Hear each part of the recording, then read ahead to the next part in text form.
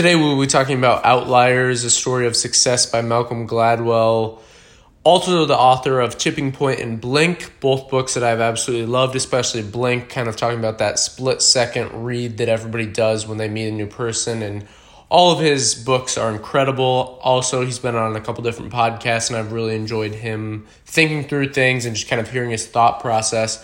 Today we're specifically going to be going over kind of the beginning section of the book where he's talking about nature versus nurture and kind of expressing his opinion that he truly believes that there's no such thing as a self-made man and that superachievers are successful because of their circumstances, their families, and their appetite for hard work.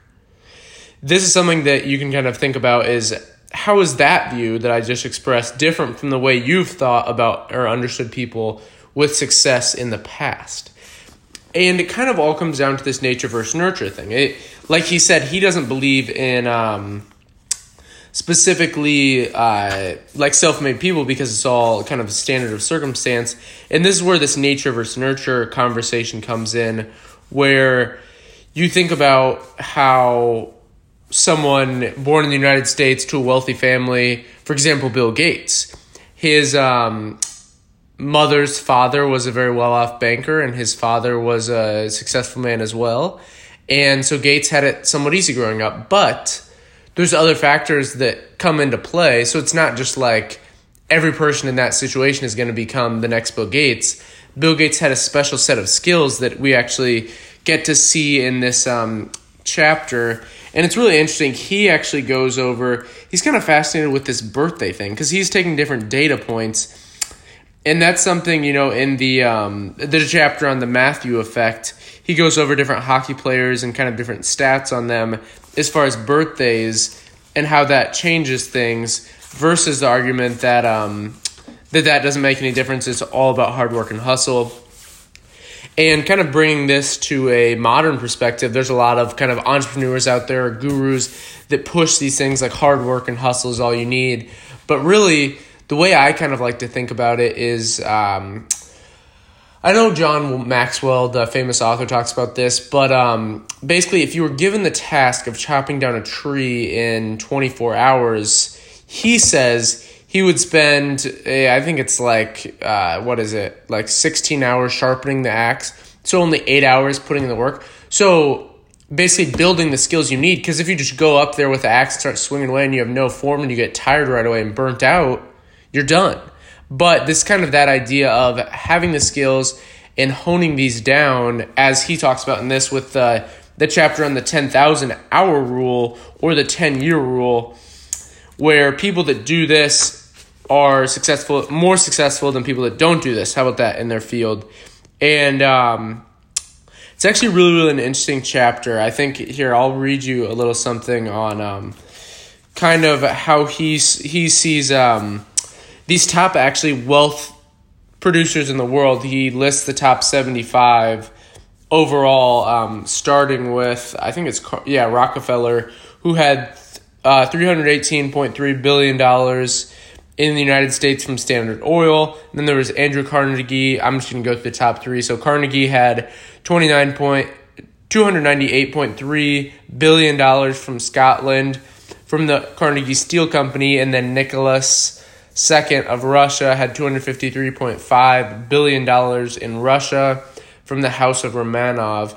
And what's funny is at the end, you think he's going to have this like really interesting point, but what he goes for is, what's interesting about this list? Of the 75 names, an astonishing 14 are Americans born within 9 years of one another in mid-19th century. Think about that for a moment. Historians start with Cleopatra and the pharaohs to comb through every year in human history ever since, looking every corner of the world for evidence and extraordinary wealth. And almost 20% of the names they end up with come from a single generation in a single country. Here's a list of those Americans in their birth years: Rockefeller, Carnegie, Weinhauser, Gould, Field, Baker, Green, Fair, Rogers, Morgan, Payne, Pullman, Winder, and Armour. And basically out of these, it's mainly in the 1860s and the 1870s where the American economy went through through this huge transformation in history where kind of this boom where you could actually make a lot of money. And this is kind of where, like Rockefeller was born in 1839, Carnegie 1835, Weinhauser 34, like Payne 1839. So it's kind of this similar thing. So I think kind of his point with all of this, at least from what I took away from it, is basically no matter what, like let's say just because you're born in that era doesn't necessarily mean you're going to be the next Rockefeller. You would have been the next Rockefeller.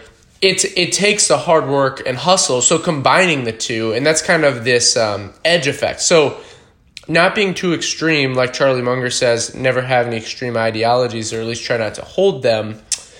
Learn a little bit from everyone, even if it's not what to do. So the way that I see it is, yes, so Malcolm Gladwell is trying to make kind of a scientific point and argues that there's no such thing as a self-made man and that super achievers are successful because of their circumstances. I understand that there's people on both sides, but it's really the way that you should see this is how will it benefit you and how will it benefit those around you. So you need to understand that there's these two kind of extremes, kind of this nature and nurture, nature being the circumstances, then nurture kind of being how they're raised and their families and such. And basically, and their appetite for hard work, which would be nurture. And what he asked kind of at the end of this in the questions and topics for discussion section is, how is this view different from the way that you have thought about and understood success in the past? And this is kind of where that chess-like thinking concept that I spoke about in the previous podcast on the book we reviewed in the previous podcast about chess-like thinking, called Brand Shift, and talking about the neurosphere.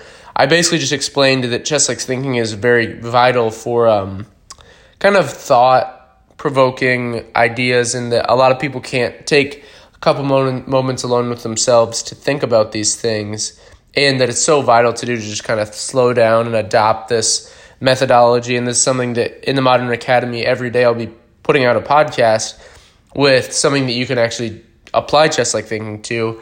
And I encourage you to not only chess-like think on this, but actually do it potentially 3 times in the day. But it's good at first to just start out doing it once. Go back to the book 0 to 1 by Peter Thiel. How about do it once, see how it goes, and then adapt from there. If it's too hard, maybe tone it back a bit. Maybe only do it for a minute. But I suggest in the first one, kind of do 3 to 5 minutes. You can do a minute on just kind of the topic itself, think about it, weigh the pros and cons, then think about best, most likely, and worst case scenario, and then kind of do a minute summary.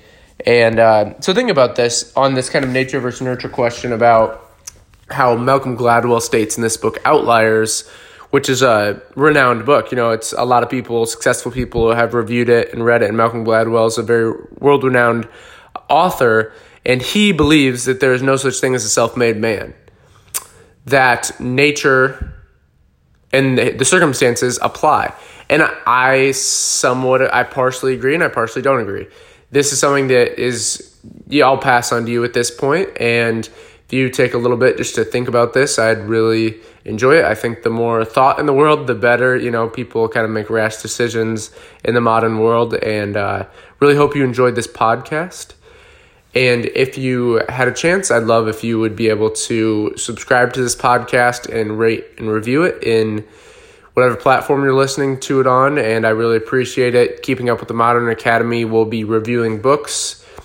Moving into 2020, it's actually 2019, December 2nd today, and we're moving into Christmas, and I really enjoy doing these podcasts. So any feedback I'd love from you guys, and Outliers is a really good book. I really suggest reading it. I'll start to actually have the Amazon link for some of these books in the description moving forward. And again, I really appreciate you listening to this podcast. My whole mission with the Modern Academy is to basically provide and provoke thought from ancient wisdom and classics combined with modern knowledge that you can use and innovate today. and just using these most brilliant minds and kind of combining them all together to hopefully bring you more thought and some thought-provoking things. And really my number one goal is to move forward in reforming the education system in the way that we learn. And that's what the Modern Academy is all about. Thank you very much. Have a great rest of your day.